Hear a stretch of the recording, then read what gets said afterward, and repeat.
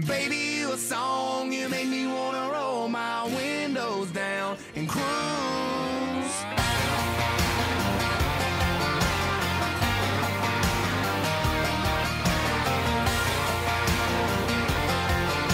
Hey, baby. Hello and welcome to episode 135 of Section 138. I'm your host, Mark Colley, as always joined by Bryson and Jacob. How are you guys? Doing good, Mark. We're coming off of our mid-season awards podcast where we recorded early, so I'm happy to do this back-to-back. And, of course, only 2 games to talk about, but that's okay. And then we have trade talk, so we're good. Yeah, we had an unexpected rainout last night, so 2-game series against Baltimore, and it got postponed to, I think, was it September 1st? September 11th. 11th, yeah. Okay. So we'll be looking forward to that game when it happens. Another easy game down the line for the Blue Jays, but now they head into a series against the Rays. And you mentioned the midseason award episode. We've been teasing it a little bit, but it's coming out July 14th. Get excited for it. It's going to be pretty awesome. Jacob, how are you? Doing good. It was fun to record yesterday, and there's a little blooper in there if you guys want to look towards the end where I almost broke my microphone, but yeah, it's been fun. Season's underway, and unfortunately only 2 games against the Orioles. Now going into a tough season or series against the Rays, but overall I think it's been a good first half for the Blue Jays, and I'm excited to talk about them. Yeah, this series against the Rays is going to be, I think, pretty pivotal for the Blue Jays. Like, head-to-head matchups, of course, are always pivotal, but when you look at the positioning of the Blue Jays right now, if they win 2 of 3, they're, I think, 4.5 games back in the wild card race.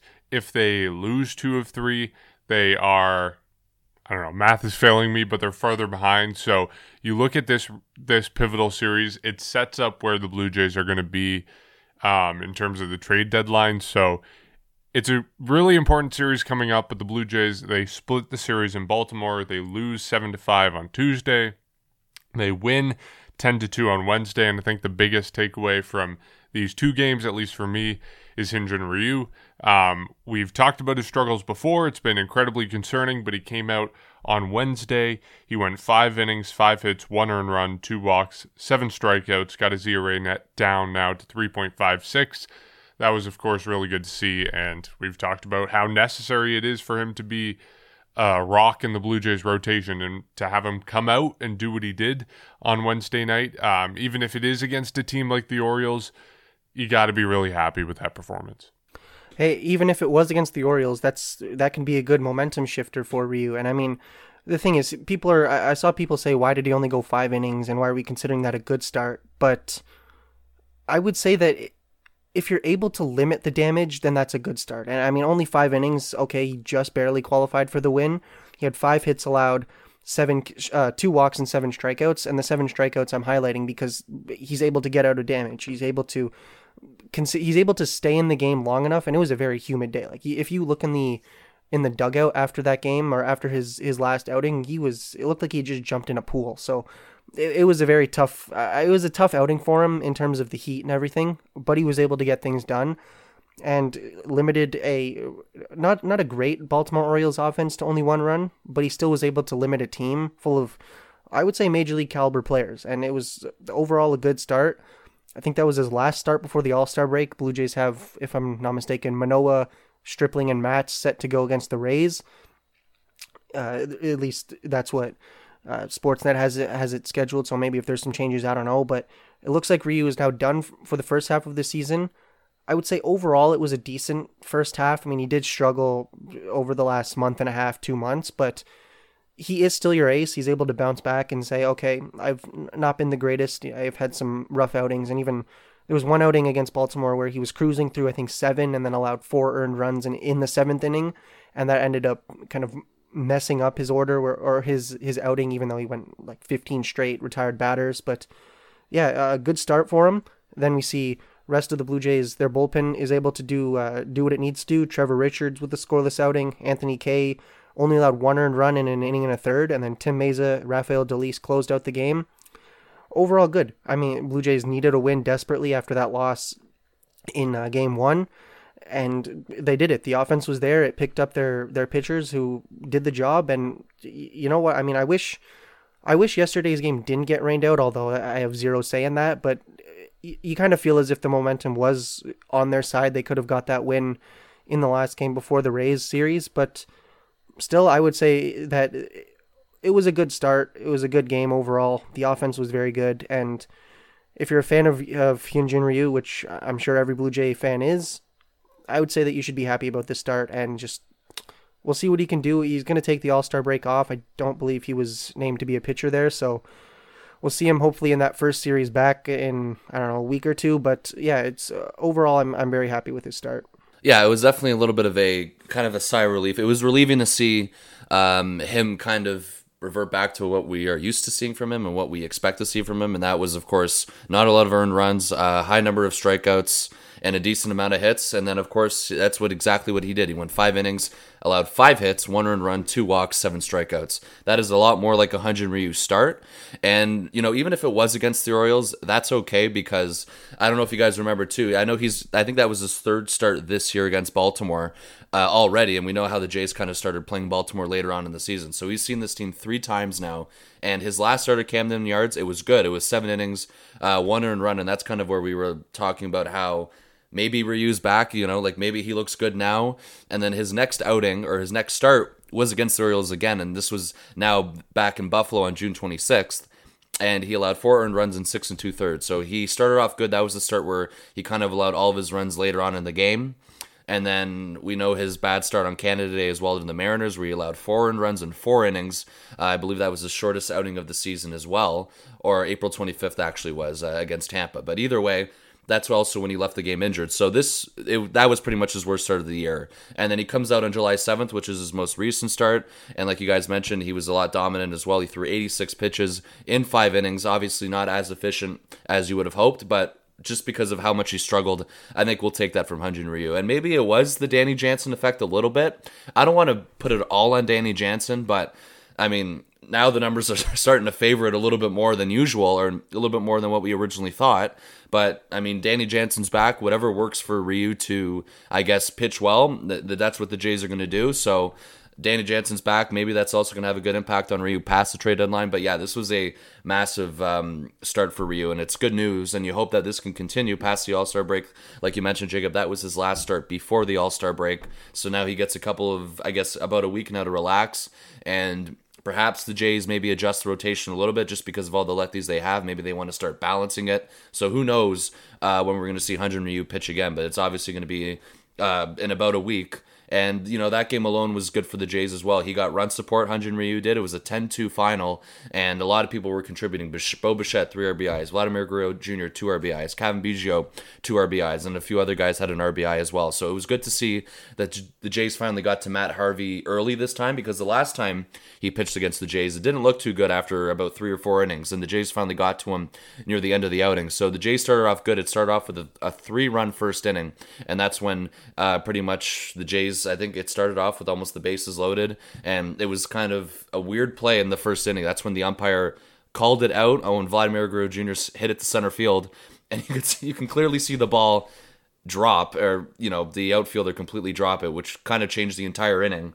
And then, of course, the Jays took advantage of that, and that ended off with a ground rule double from Kevin Biggio. So it was a good start, 10-2. You guys mentioned Trevor Richards as well, makes his Blue Jays debut, a scoreless outing in 1 inning of work. And, of course, yes, Rafael Dolis closes the game, but it was also 10-2, so you would hope that nothing would have happened that would have make things go in the opposite direction. And it was kind of a bummer yesterday for the game to get rained out, just because you're coming off a 10-2 win, and now it goes in as an off day. It's going to be made up as a doubleheader later on in the season.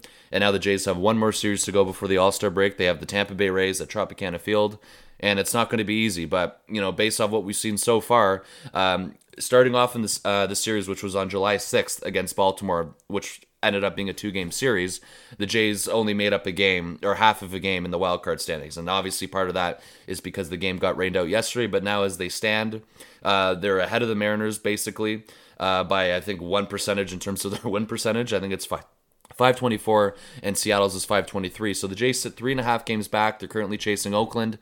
And of course, they're chasing Tampa Bay as well. So it's going to be a crucial series and an important weekend. And if all things go as planned or the best they can go, perhaps the Jays could be in a wildcard spot by the All-Star break. I believe it's possible.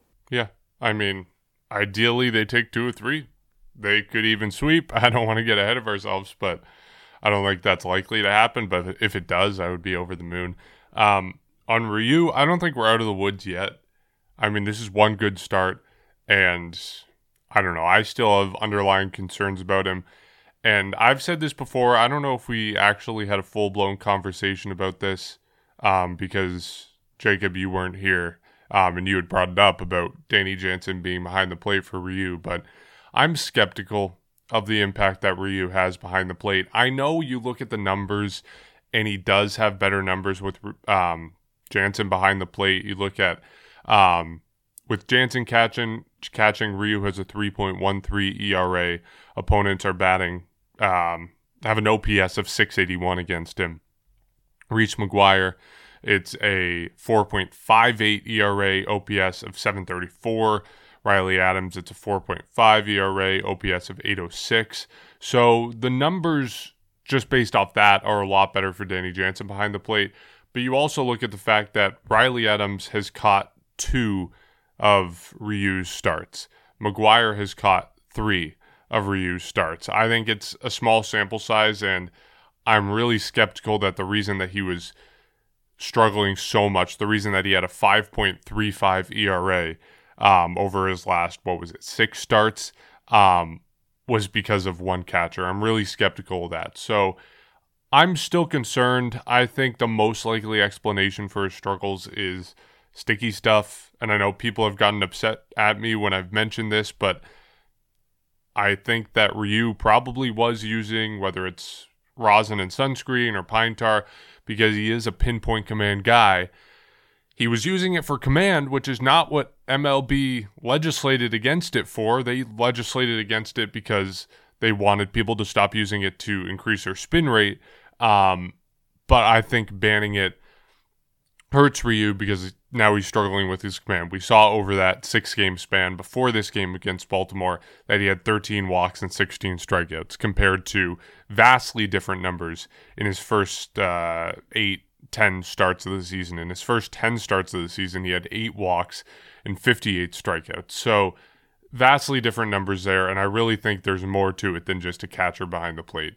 I'm really skeptical that that's the reason behind his struggles and now all of a sudden his miraculous improvement. I think it's just, you have a start against Baltimore. You probably get a little bit lucky. I don't think we're out of the woods yet. I'm sorry to bring a damper on things, but that's how I feel about this. No, that's a fair point, honestly. I mean, unfortunately, the way Major League Baseball handled the whole sticky stuff situation was wrong. There should have, maybe instead of banning everything completely, change things up a little bit. Don't just say absolutely nothing, because who was it? I think it was Tyler Glasnow.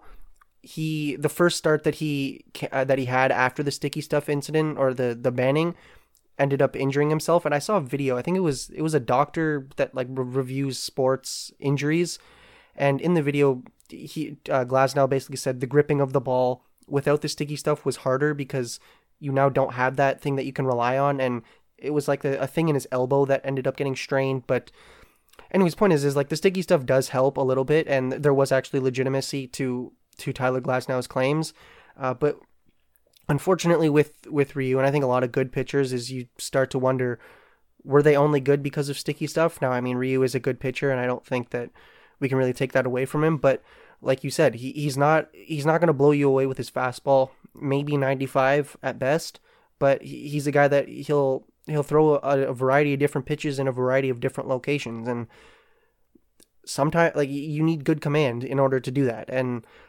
that's why I feel like there is probably some legitimacy to those claims. And now I know a lot of people don't want to think that their favorite pitcher or the pitcher on their team was cheating, or not necessarily cheating, but using this. Obviously there are people that went too far using spider tack or any of those other things, but I mean, Garrett Cole, that whole interview was pretty funny, but it's a tough situation. And the thing with Danny Jansen is, when I said that, I didn't necessarily think that Danny Jansen is like the savior for Ryu, but I feel like it's more of maybe just a comfort and a superstitious thing. Now that's probably not the most reasonable or hard-hitting type of analytics, but the way I see it is it's just the two of them are very comfortable together and they've caught each other, or Jansen's caught Ryu almost up until his injury every single start. So to me, it just seemed as if Danny Jansen was going to get the call up and ended up getting the call just because the Blue Jays do trust him with Ryu and they kind of wanted to see if it can turn things around.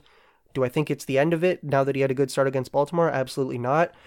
Going into after the Blue Jays post All-Star break schedule, they have a 3-game series with the Rangers, a 3-game series with the Red Sox, then 3 games with the Mets, 3 games against the Red Sox again, and then 2 games against the Royals to end July. So, I mean, relatively easy month, I would say. Ryu's probably going to make a couple more starts, probably one in the Rangers series and then maybe in the Mets series.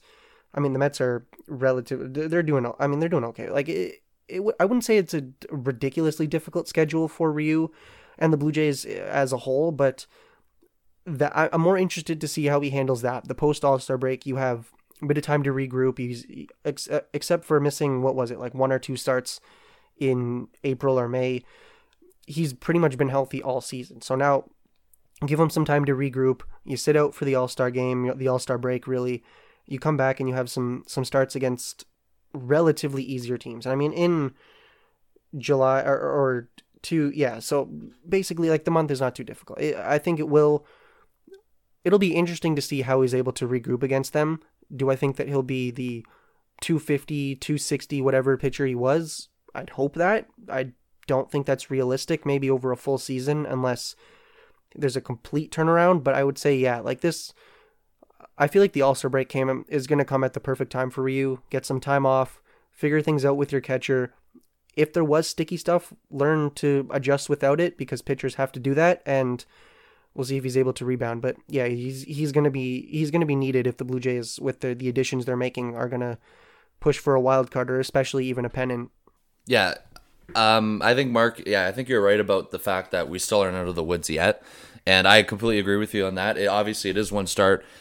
Now you're heading into the All-Star break. He's going to cool down just because he won't be pitching. And then now he's got to get going again. But, you know, I know the sticky stuff thing is quite a topic of conversation. I think that's to say the least. And I think everyone kind of, well, when people are struggling, especially since the crackdown started at some point in June, a lot of people are obviously looking at the splits and who's been affected the most, right? We're looking at the Garrett Cole numbers, Aroldis Chapman. We spoke about him, I think, last week, about how he had a 22.5 ERA ever since the crackdown on foreign substances. And there's been a whole bunch of people that have been affected by it. And of course, Ryu conveniently starts struggling when the crackdown begins. However, I still am not sold on the fact that it's just the sticky stuff that is causing him to wear down, or even the fact that he uses a lot of sticky stuff to begin with, because obviously everyone is looking at this and everyone is kind of looking at the spin rates before and after. And I think Hyun-Jin Ryu, ever since the crackdown started, he had a dip of 19 RPM or fewer after the breaking balls were up by a similar amount. So not much of a difference. So basically, some of the results that he has shown since the crackdown aren't exactly a major difference before the crackdown began. And then, of course, when you want to look at it, then what's the problem? And Mark, you were going over his metrics as well and kind of how he's on the decline. And I think it's a little bit more him on the decline than it's him with sticky stuff. And one thing too, and I don't know if you guys remember, you know, based off of what happened last year, but there were a few times last year where he got more than 5 days of rest. He got an extra day of rest before or in between starts. And of course, last year, we all know what happened with how there was the shutdown. They came back in July. It was a rapid spring training. They weren't even playing games. They were playing simulated games against each other at home ballparks. So the injuries, and even the last year, the injuries were up. People were concerned about pitchers staying healthy. That was part of the reason why the DH was implemented last year for the National League as well. And when Ryu had that extra day of rest, because I have his splits here as well, he is more of an effective pitcher. After 6 or more days of rest between starts, he has an ERA of 2.84. If he's on 5 days of rest, he has an ERA of 3.36. What I'm trying to say is, maybe Ryu needs that extra day of rest down the line. And I know right now the Jays aren't in that position because of their lack of pitching depth. I completely understand that. And really, who are you going to do that to right now? Who do you feel like, or who are you going to send out there to give Ryu an extra day of rest right now? Currently, where the Jays sit, it's not possible. So whatever that means in terms of his splits, maybe it's empty numbers, maybe it's something. But pretty much it goes back to the fact that what we've been talking about all year is that the Jays need pitching help. Perhaps this also leads to a reason to get another starter, to give Ryu that extra day of rest, not every time through the order, but that odd time throughout the order for the rest of the year. Maybe that extra day of rest is going to help Ryu. Maybe it will be, because I'm still not a firm believer that he is using, or the sticky stuff crackdown is affecting him as much as we think. I'm not saying you guys do too, but just compared to other pitchers, obviously that's not the case. But I just feel like it's more on the point that he's getting older, and this goes back to what you said again, Mark, in terms of how his numbers are slowly declining. Maybe the Jays need an extra starter. Maybe they need to give Ryu more rest in the second half of the season, just for someone who's getting up there. He's in his mid-30s now, and I know the Jays are currently 3 games back or 3.5 games back of that second wildcard spot, but I just think it all goes back to the same point, that this team needs help. And maybe I'm overreacting. I could be, for sure. Maybe it's just something that he just has to figure out. Maybe he is starting to figure it out because Danny Jansen's back. There's a whole bunch of possibilities, and nobody really knows what's going on. I think this also has a lot of concern to the front office. Can you just imagine, obviously the money that the Jays gave him, it was almost $80 million in 4 years. What's going on, because his decline hasn't been slowly, and it hasn't been steady. It has been rapid, and it kind of took a complete nosedive, and a lot of people are just out of questions and out of answers. So I don't know where they go from here. You definitely hope that he can figure it out. It definitely ended off on the right note for the first half of the season, but perhaps the solution in the second half of the season is to maybe push him a few times and maybe give him an extra day of rest, because clearly his splits have shown that, even going back to last year when he was on that extra day of rest. And I remember everyone was talking about that at the time, of how Ryu liked that extra day of rest. Maybe that the Jays kind of loop back to that in the second half of the season. We're all hoping for the best in the second half. Like we said, you can't understate the impact that Ryu has on the rotation. You mentioned the possibility of acquiring a starter. The Blue Jays acquired a reliever this past week. They acquired Trevor Richards from the Brewers in exchange for Rowdy Tellez. They also got prospect Bowden Francis from the Brewers in that deal. It's exactly what the Blue Jays need to do. It's a move to solidify the bullpen, and this move, in addition to the move for Adam Simber, in addition to a lesser extent the move to acquire Jacob Barnes, this is all within the plan for the Blue Jays in terms of acquiring guys who can solidify the bullpen, make those 18 games that the bullpen has lost, I'm sure that count is higher at this point, make those go away, make those stop happening in the second half. The thing I like most about this deal is that, and the other deals the Blue Jays have made, but especially this deal, is that it's not just focused on this year. You look at this deal, you get a prospect, Bowden Francis. He has good numbers. He's a top 25 prospect in the Brewers system. He just added a slider this year in AAA, and his numbers back it up that he's made pretty big improvements. He's kind of projected as a back end of the rotation guy in the majors. And if you're getting that guy as a toss-in a deal where you only give up Rowdy Tellez, I think that's really good. I think that's pretty awesome. And I like the fact that the Blue Jays are not just building to win this year, they're building to win down the line. And I think that's my favorite thing about this deal. But Trevor Richards, we've already seen him. Maybe not a guy you go to in high leverage situations, but he's going to improve the bullpen, and that's all you can ask for. See, I also like the creativity behind these, because look at it. The first deal with Joe Panik, I think it's fair to say he was not returning next season. Came back on a minor league deal this year. I think it's fair to say that he was not coming back. Blue Jays get a good reliever that they have team control over for a couple years out of him.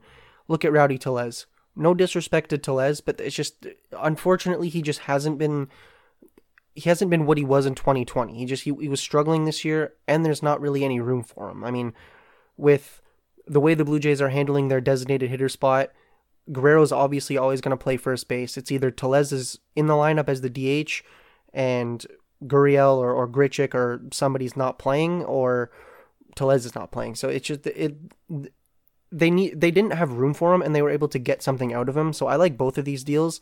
And it does solidify the bullpen. Honestly, it truly does. We saw, I think it was Trent Thornton get sent down to the minors a couple of days ago. Maybe they stretch him out as a starter. I know he made a lot of starts in 2019. See if they can do that. I'm not entirely sure with that situation, but I don't, in terms of the rotation, I'm not really sure if they will make any moves. I think it might just be bullpen moves because Ryu has been struggling a little bit, but he's still relatively dependable. Like a 3.50 ERA, I would still take out of pretty much anybody, even if if you're expecting more out of him. But a 3.50 ERA is still not bad objectively. And then you have Manoah, Ray, Stripling, Matz, so that they have starters that they can rely on. And unless maybe you don't carry somebody, like you put Ross Stripling in the bullpen, which is not the right move in my opinion, or you get rid of Steven Matz, then there's really no room for a starter. I'm not saying that I wouldn't take a Max Scherzer or any type of starter, but it's just I don't know if there's necessarily room for a starter. But yeah, I like these bullpen moves, kind of under the radar if you're not necessarily covering the team or you're not a fan of the team. But they're ones that could end up working. And you look at 2016 again with Jason Grilli, Joaquin Benoit, I think were two of maybe a couple moves they made, and they helped them down the line. Especially they were guys that were able to turn things around. And I mean, Trevor Richards this year hasn't been terrible. I mean, his ERA is 3.58, which is better than his 4.33 career ERA. So I would say he's having a better year this season. Let's see what he's able to do in this bullpen. And the bullpen's in desperate need of arms. I mean, I think it was Ryan Borucki put on the 60-day IL. I believe it was Thomas Hatch is getting closer now, but unfortunately Borucki is a little bit further down the line than we had hoped and than we'd expected. But these moves, I think, they'll solidify them, not necessarily to bridge to when those guys come back off the IL, but also just be good guys this season and next season. Because, like you said, this team, it's not in a win now mode. I don't think that even if it was in a win now mode, they would win. I hope they win, obviously, but the Blue Jays, they're still in it for the long haul, and it's good to see that not only are they making moves this season and last season for that season to benefit them, but they're also looking forward to the future to say, who can we depend on next year or in 2 years? And they're making those moves, and they're ones that really aren't costing them a lot. So they're moves I think that you really can't dislike. Yeah, and just to clarify too, Ryan Borucki is going to be back soon. He's currently rehabbing in AAA Buffalo. He was just moved to the 60-day IL to make room on the 40-man roster. So he is eligible to come off. It's either going to be sometime this weekend or it'll be the first game after the All-Star break. He'll be back. And of course, Thomas Hatch is currently in AAA. He was already activated off the injured list. And the one with the setback, unfortunately, was Julian Merriweather, who I guess they kind of just revealed that he had a setback, but apparently he is going to resume throwing soon. So that's another guy who could potentially be back right after the All-Star break. So things are looking up in terms of the bullpen getting healthy. We're getting to that point. It's just taking a little bit longer than usual. But, going back to the trade as well, it's not a bad move at all. And I think you want to go back to that Joe Panik trade, and we'll start with Rowdy Tellez, is that the fact that the Jays do have Corey Dickerson now, who is a left-handed at-bat, who is going to be back, or hopefully going to be back at some point this year.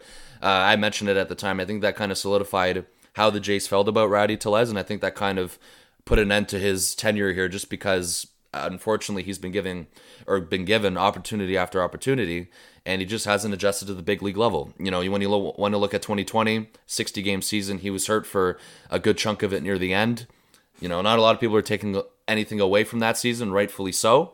But going back to 2019 as well with Rowdy Tellez, he had to go back down to the minors at some point as well. And he's just never gotten over that hump to adjust to being an MLB hitter. So you wish him nothing but the best in Milwaukee. He is on the MLB roster over there now, so good luck to him. But with Trevor Richards, it's a good move to acquire Richards and Bowden Francis, like Mark, you were mentioning, to get those two players for someone like Rowdy Tellez. Richards, I don't believe he pitched against the Jays this year when he started the year with Tampa. This is his third team now this year. So he goes over, he starts with Tampa, not the greatest, a 4.50 ERA in 6 games. He goes to Milwaukee, plays 15 games, a 3.20 ERA, so kind of turns it around a little bit in Milwaukee, and now he's with the Jays. One pretty good, solid appearance to start, and you have to imagine that he'd be a good option later on in the games, like you mentioned, regardless if it's the 7th or maybe 8th inning. It's all going to depend on what Charlie Montoyo is thinking. So Trevor Richards, a good deal, and it's one of many to go. And you were also mentioning, Jacob, the fact of the starting rotation, even going back to the Ryu thing. If the Jays do get a starter, what does that mean for someone like Ross Stripling or going to the bullpen? And I was one who supported Ross Stripling eventually going to the bullpen. But however, over the course of the last 2 weeks, as he continues to pitch well, and even Mark going off the board in our midseason awards, choosing him as a comeback player of the year, or, best reliever of the year, whatever award it was, I think he has earned the right to stay in the rotation for the time being, especially maybe even down the line, because this turnaround has been dramatic in a good way.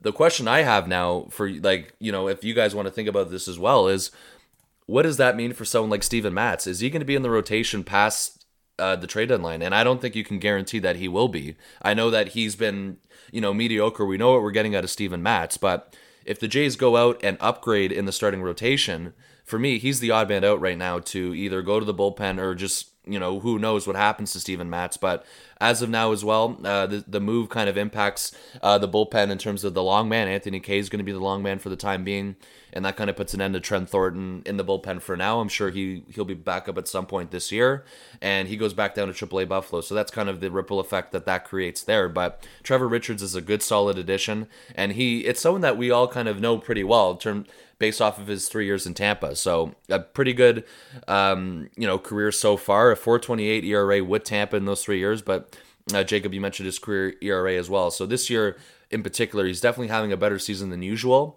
And you just hope that the turnaround he had in Milwaukee back in the earlier part of the season, you hope that translates in Toronto, and you hope that it maybe even gets better. So I'm happy with the deal they made, and of course you wish nothing but the best for Rowdy Tellez. It just didn't work out here, and that's one out of many the Jays still have to make in terms of moves, and they still have until the end of July to do so.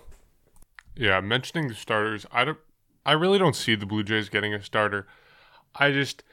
It hasn't been their area of need as of late. They haven't really expressed interest in any starters, so I don't see it happening. I think, the guys that we have seen them rumored to be involved with, besides the guys they've already acquired, we got a rumor earlier today that the Cubs are selling, and Arash Madani saying that the Blue Jays are in on Craig Kimbrell. That's someone they've talked about. That's someone they have interest in.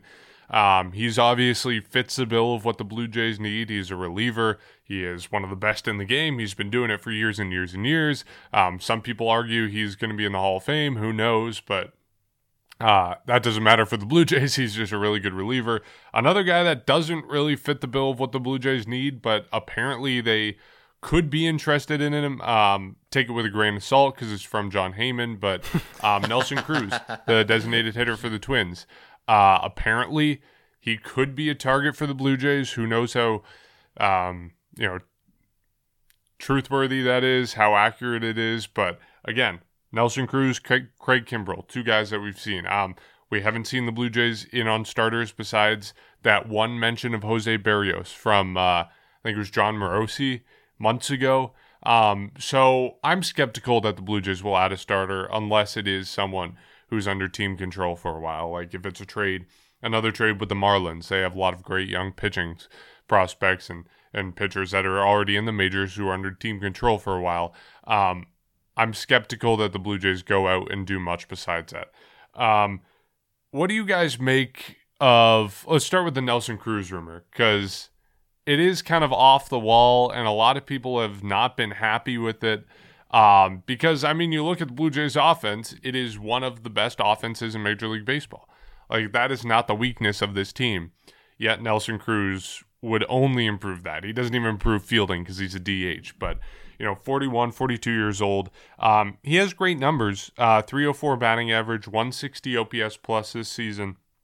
He's on a 1-year, $13 million deal with the Twins. To me, the Blue Jays don't need to make this deal, but it makes sense. Like, everyone's complaining about this deal, but to me, like, you can only improve the bullpen so much.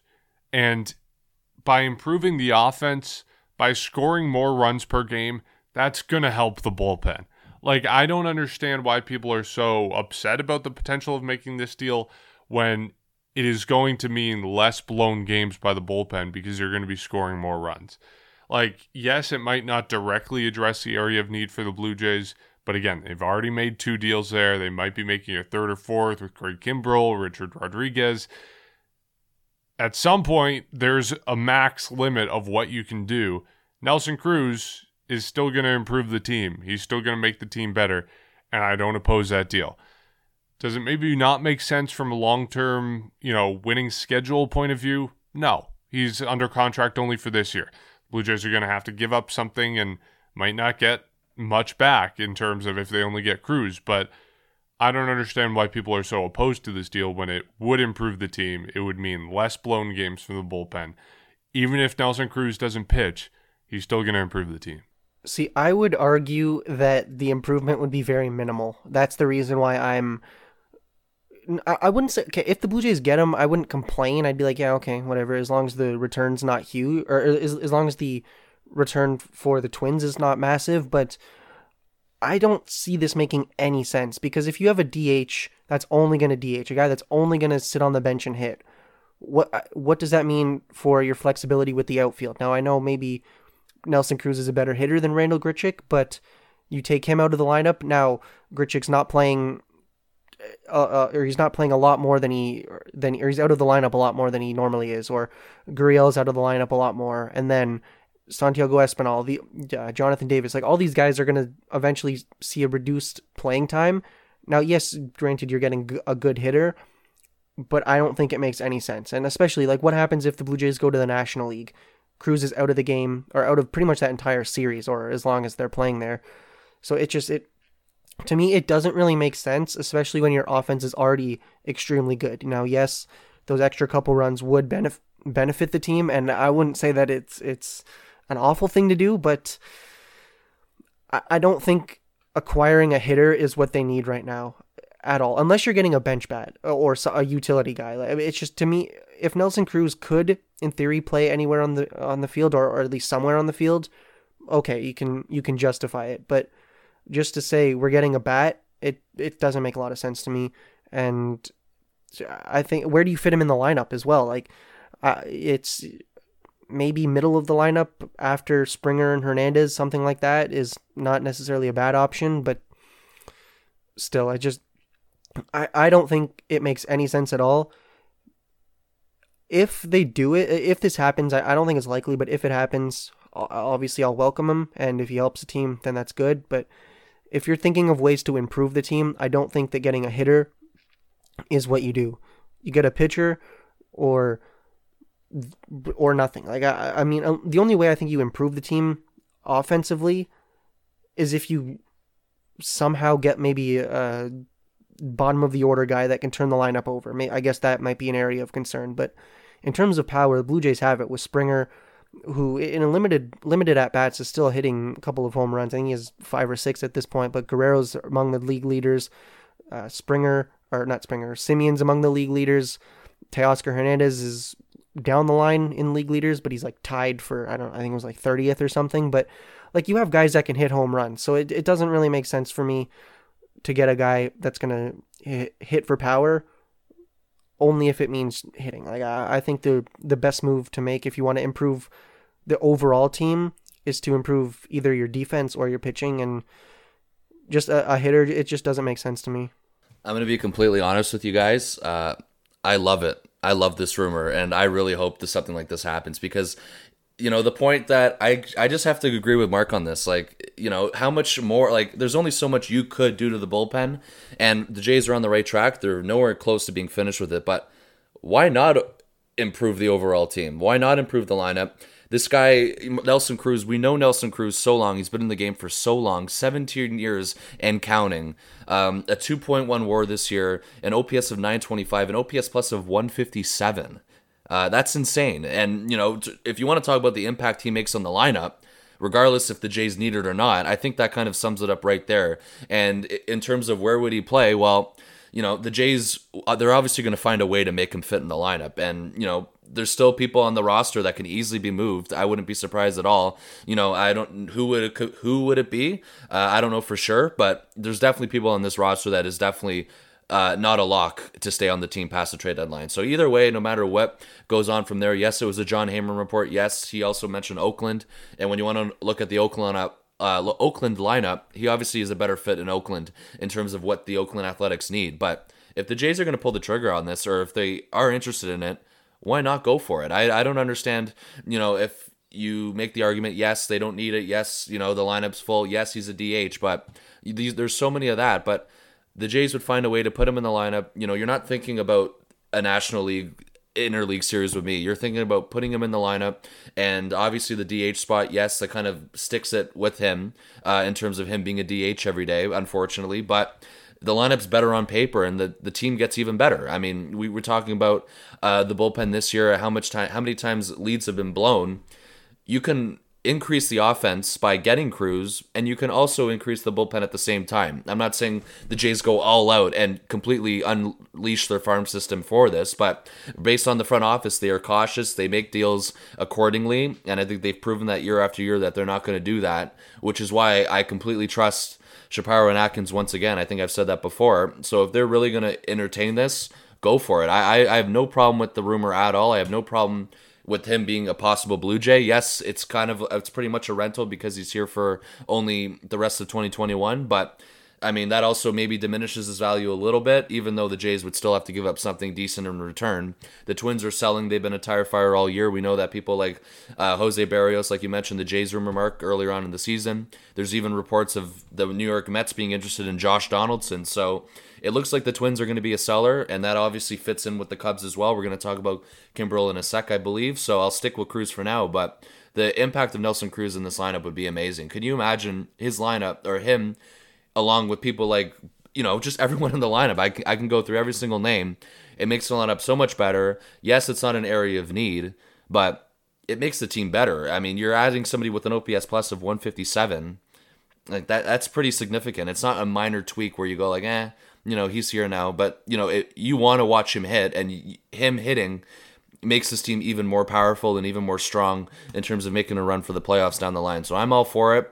If the Jays want to pursue this, go for it. I trust the front office in terms of how aggressive they would be in pursuing Cruz. It's obviously not a guarantee to happen. Who knows how true it is? Like you said, it's a John Heyman report, so take it with a grain of salt. But it definitely gets me excited for the trade deadline coming in within the next 20, 30 days. Yeah, I don't think it should be a priority, but I have no problem with the rich getting richer. Like, if the offense gets better, there's no complaints from me. It's only positives. It's only pluses. Okay, you mentioned Craig Kimbrel.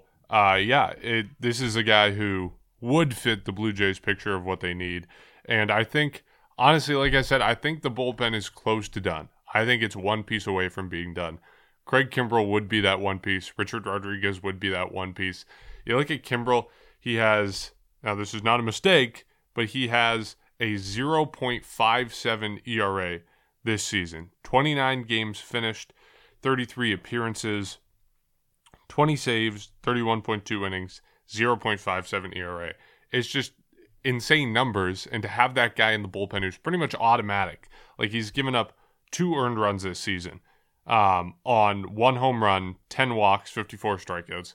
It's just automatic from him. You know what you're getting every time you go to him, and that's who the Blue Jays don't have in the bullpen. Even a guy like Jordan Romano, occasionally, he's going to blow up. He did a couple games ago. He gave up 2 runs.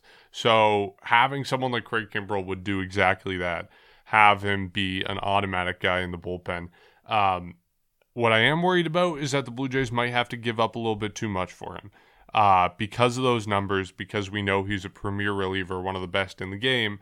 And we know the Cubs, they're a smart organization, or at least they were before Theo Epstein left. They're not going to give him away for nothing. He is on an expiring contract. He has a team option for next year, which I don't know how much that is. He's on a 3-year, $43 million deal right now. Who knows whether the Blue Jays pick that up, depending how much money it is, if he gets traded. But that's my one concern with this. But overall, he would be, like we've said, exactly what the Blue Jays need in the bullpen. I want this deal to happen. I'll say that right now. As long as the price is not astronomically high, make this deal, because as you mentioned with Romano, I trust Romano. Even if he does blow a game here or there, I still do trust him. But I would argue that to have 2 elite guys closing out games means that you're pretty much a lock for any safe situation. And take this in. Craig Kimbrell has played since 2010, so 11 seasons. He's only missed the All-Star game 3 times. One of them was in his first season with the Braves, and then in 2019, he missed it with the Cubs. Actually, I should say only 2, because 2020 there was no All-Star game. But he has made the All-Star team nearly every single team every year that he's played. And with the exception of his first 2 seasons with the Cubs, where he had a 6.53 ERA and a 5.28 ERA, his career ERA would probably be mid ones. Like, this dude he's ridiculous. We saw him with the Red Sox. He's fantastic. I love his windup. It's very interesting. I'll still never forget the video that somebody showed me where people in the stands, like right behind home plate, were kind of doing the thing that he does with his arms, and it was a lot of fun. I think Blue Jay fans would embrace him, and if they get him, you better hope that they pick up that option. They have the argument that I would make is they do have the money. Yes, they signed George Springer. Yes, they have Hyunjin Ryu up for maybe like a combined $40-50 million next year. But aside from that, I would argue that they do have the money. They have a lot of guys on rookie contracts on close to league minimum. So these are guys that you could easily pick up as long as you keep them. Now, that being said, if the Cubs do ask for multiple top prospects or a major league type caliber player, then you start to wonder, is it worth it for half a season with the potential of another season, or maybe you re-sign him or extend him? I don't know, but if the return is too high, no, I think that you'd be fine with Jordan Romano. But if you're able to get this deal done, why not? It'd be perfect. He knows. I mean, Craig Kimbrell's already faced the AL East. He was, like I said, with the Red Sox. He's faced all the teams. He knows how to get them out. I don't see it as a bad thing. I would for sure welcome this deal. And the Blue Jays would then, after that, the bullpen is completely done. You work with what you have. You've made your additions. You have the guys that you can still weed out and say, okay, you that were with our team previously, you come to the bullpen, you pitch well, or they see who's done well in the minors or on the major league bullpen, and then I think your bullpen's set. Like the struggles that they had in May and in April and June might be over if they make one more move and then they take their best of the guys that were currently on the team. But this I think would solidify the bullpen 100%, and I would argue that it would maybe make the bullpen top 10 in the league, something like that, because then that way you're lights out, especially in the back end. You definitely would trust most of, if not all of those guys. Yeah, there's definitely still 1 or 2 pieces away, going back to what Mark said as well. And it's tricky because that team option definitely has more value to Craig Kimbrell's name, because obviously you feel like it'd get picked up, because if you don't pick it up, he's probably going to want more than $43 million based on the season he's had. He's on track for, I would say, his best season of his career besides his rookie year in 2010. That was only 21 games and 0.44 ERA. But anything like that, nothing's come close to it since. And he is on the best season of his career thus far. We know him well because of his 3 years with the Red Sox. Obviously, we know him really well, and he would be a massive addition to this bullpen, and something that the Jays definitely are going to pursue. I don't even think we need to call it a rumor, because I'm sure every team is looking at Craig Kimbrell right now. So the Cubs have a lot of leverage in terms of what they're going to give up on him. They're obviously going to try and get a little bit more than usual from other teams. It depends how desperate teams are going to get, and that goes back to the point of the front office. Would Ross Atkins cave, or would Ross Atkins fold and give them more? Probably not. I doubt it because of what they have done so far. Unless I could be wrong, it definitely could. It can go either way. But for Craig Kimbrell, an 0.57 ERA, like you guys mentioned, a WHIP 0.66. This guy's been dominant all year. And besides of his 2 years with the Cubs before this year, I don't really look too much into it, just because obviously 2019 was when he was signed in almost July, and he jumped right into things. He didn't really have a lot of time to get going, and 2020 was 2020. So I don't really look at his first 2 years with the Cubs as much of a concern. And going back to his years with Boston, San Diego, even Atlanta, those are dominant numbers, and they're consistent. 46 saves, 42 saves. Each year he's had, saves at least over 30 and over. So it's definitely good to see. And he would be a good piece of this bullpen if you move Jordan Romano down, maybe a setup man in the 8th inning.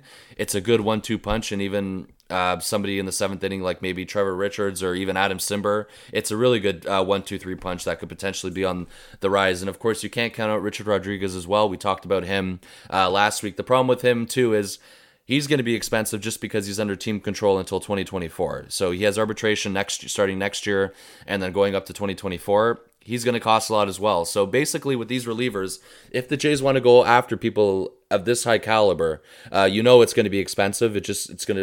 The question is how expensive it's going to be.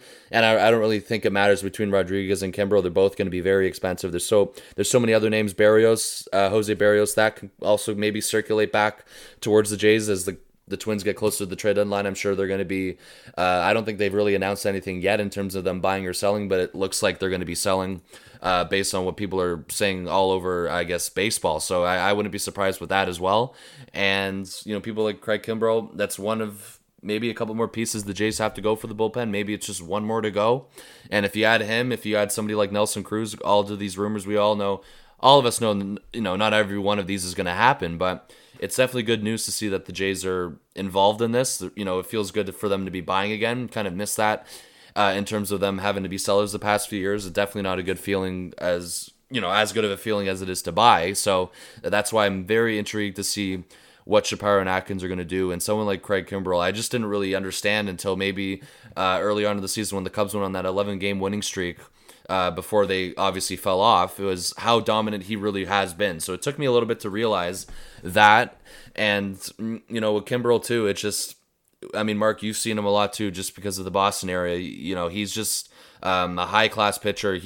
I remember when I went to Fenway in 2019, he had a kind of a really cool intro coming out of the bullpen in the 9th inning. So he'd be definitely loved here, and I think a lot of us know who he is pretty well. So we'll see what happens with that, but it looks like the Cubs as well are going to be sellers left, right, and center. Chris Bryant's also going to be shopped. Maybe Kyle Hendricks is going to be shopped. So there's a lot of options in terms of the market this year. I think it's starting to circulate a little bit more now as teams are starting to lean towards if they're going to buy or sell. And teams that are going to sell, the market's going to take form very quickly. So I think we're seeing that right now. So we'll see what happens after the All-Star break if the Jays get something done for either Kimbrel, Rodriguez, or even Cruz.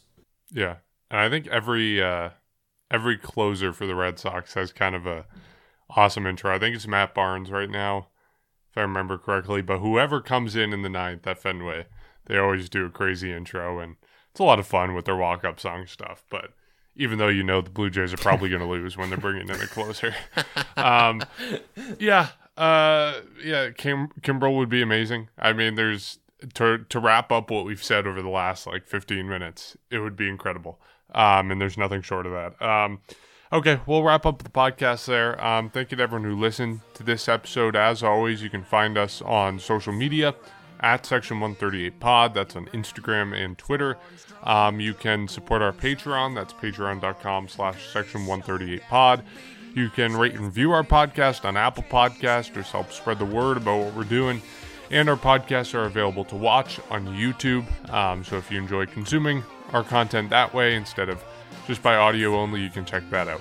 And if you're watching this video, you can listen to the podcast as well. So thanks to everyone who listened to this episode. We'll catch you next time for the first half finale with the season. I'll look back at the first half of the season, and a look back at this series against the Rays, which hopefully goes well, but we'll catch you then.